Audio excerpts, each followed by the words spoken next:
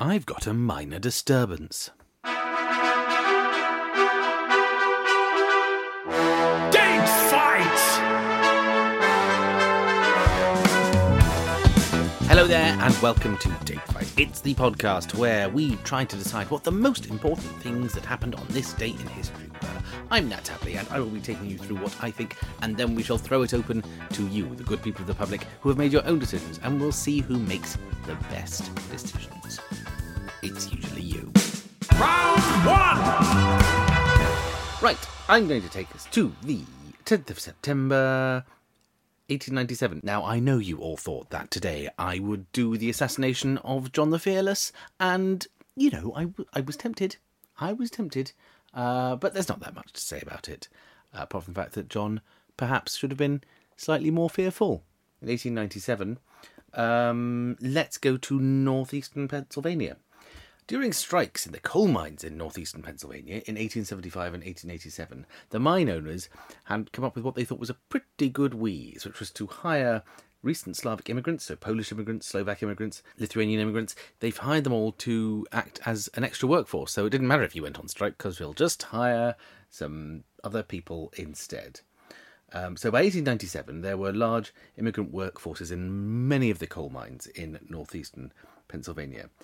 Conditions were, how can we put it? Terrible, I think. Terrible, yes, terrible is a good way of putting it. 32,000 miners died in Pennsylvania between 1870 and 1897, and during that period, wages fell by 17% because of a slump in the price of coal. In August 1897, at the Honeybrook division of Lehigh and Wilkes-Barre Coal Company, they decided to lay off a lot of workers, cut everyone else's pay, and raise the prices in the company towns. Because if you were a miner, you tended to have to live in a company town. So they would pay you your wage. Out of that, you would then give a lot of money back as rent for your house. And if you wanted to buy anything, because mines tend to be in remote places, because, you don't want to live next to a mine. No one wants to live next to a mine. So there weren't any shops around. So the only shop would be the company shop, and you'd have to buy all of your food, all of your all of your clothes, all of the provisions you need for your house and your family at the company shop. So although you might get paid a wage, you then very quickly gave most of it straight back to the mine owners. So in August 1997, the Wilkes-Barre Coal Company decided to raise prices in their company towns as well. So on August the 14th, between 25 and 35 teenage drivers walked out, and within 2 days, almost 2,000 miners had walked out and a strike had begun. By 18th of August, almost everyone had joined the United Mine Workers, but not the Slavic workers. They tended not to join the union because people were racist to them a lot. However, when United Mine Workers demanded a 15% wage rise, many of the Slavic immigrants decided to join as well. So on August 23rd, the company agreed to pay overtime and agreed that people wouldn't have to have company housing anymore, that they could see their own doctors, and people went back to work until 2 days after that it became clear that many things were going to be reneged on. There was a second strike at A.S. Van Winkle, which sounds really cute. Oh yes, I want to work at A.S. Van Winkle. But it was a terrible, horrible coal mine where you definitely didn't want to work. And when the second strike started at A.S. Van Winkle thought they had a pretty good idea. It may even have been A.S. Van Winkle himself. I don't know. Had a pretty cunning idea. They said, we'll hire some of those recent Slavic immigrants and they will work instead of the striking people. Ha! How'd you like them apples? And so they did. They hired a new workforce who turned up and on the first day went, no, now we're joining the strike as well. So, up yours, A.S. Van Winkle. On the 1st of September, new pay rates were announced, but only for some workers, and the company reneged on many things that they'd promised. So, by the 3rd of September, another 3,300 miners walked out of another 4 mines, and there was now a pretty general strike going on in northeastern Pennsylvania. The mine owners, of course, were used to labour relations, and as experienced negotiators, they had something I can only imagine is a must if you're going to try and go into labour negotiations regularly. They had their own police force who were meant to commit violence against people who tried to strike. They were called the Coal and Iron Police, but in this case there were too few of them. So they had to phone County Sheriff James F. Martin. That's County Sheriff James Martin, not to be confused with the Chef James Martin. You can tell the difference because one is one of the most terrible people known to humanity, and the other shot unarmed miners in the back.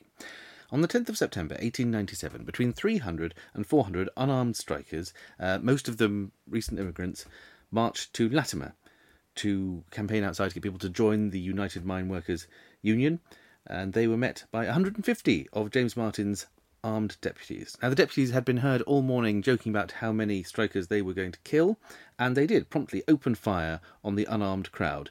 19 were killed, 50 people were wounded, most people were shot in the back and had multiple wounds, and it led to the National Guard having to be called in. The miners were so distraught they ended up destroying the house of mine owner Gomer Jones.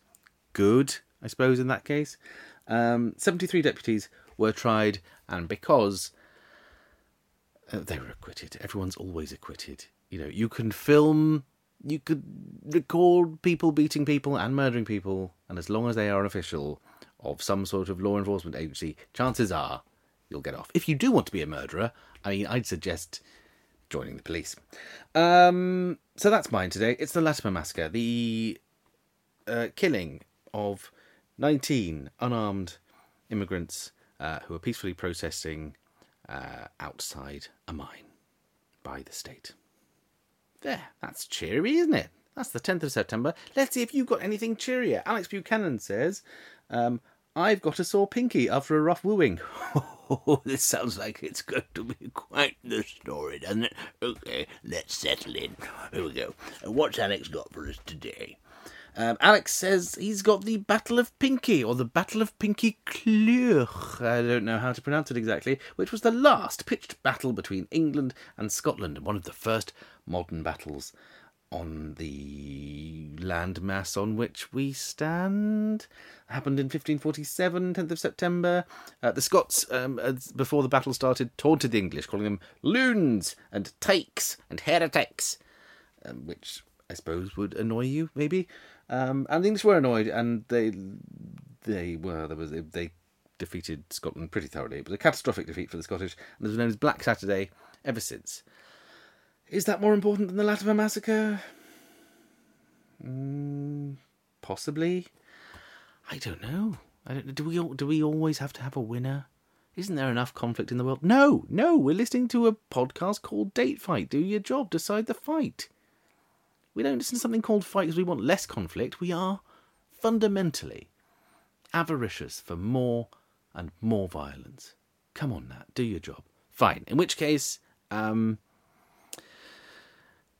Buchanan. No, he doesn't. Latimer Massacre, I win. Yeah, and if you don't like it, well, listen tomorrow and maybe there'll be something else you do like. This is terribly hostile and vaguely unappealing, but it is cheerier some days. Please do come back tomorrow to find out more about the wonderful, terrible and amusing things that happened in the past, and we'll try and keep you entertained and informed. If you would like to get in touch with us on Twitter, it's @date_fight. If you'd like to get in touch with us on Facebook, it is facebook.com/datefight. If you can weed us out through all the hideous right-wing propaganda that probably fills your Facebook feed. If you want to support us on a regular basis, you could go to Patreon at patreon.com/datefight, which will enable us to keep doing this far into the future. Or, if you don't like us that much, we have a Ko-Fi with the Ko-Fi thing, which you can also buy us a Ko-Fi, if you like. Anyway, thanks for being here. It's been special. It's been a pleasure. And I will see you all tomorrow, when I'm sure Jake Yapp will actually have some internet and regular service will be resumed. That is not a promise. Don't hold me to that. That was a hostage to fortune. Bye.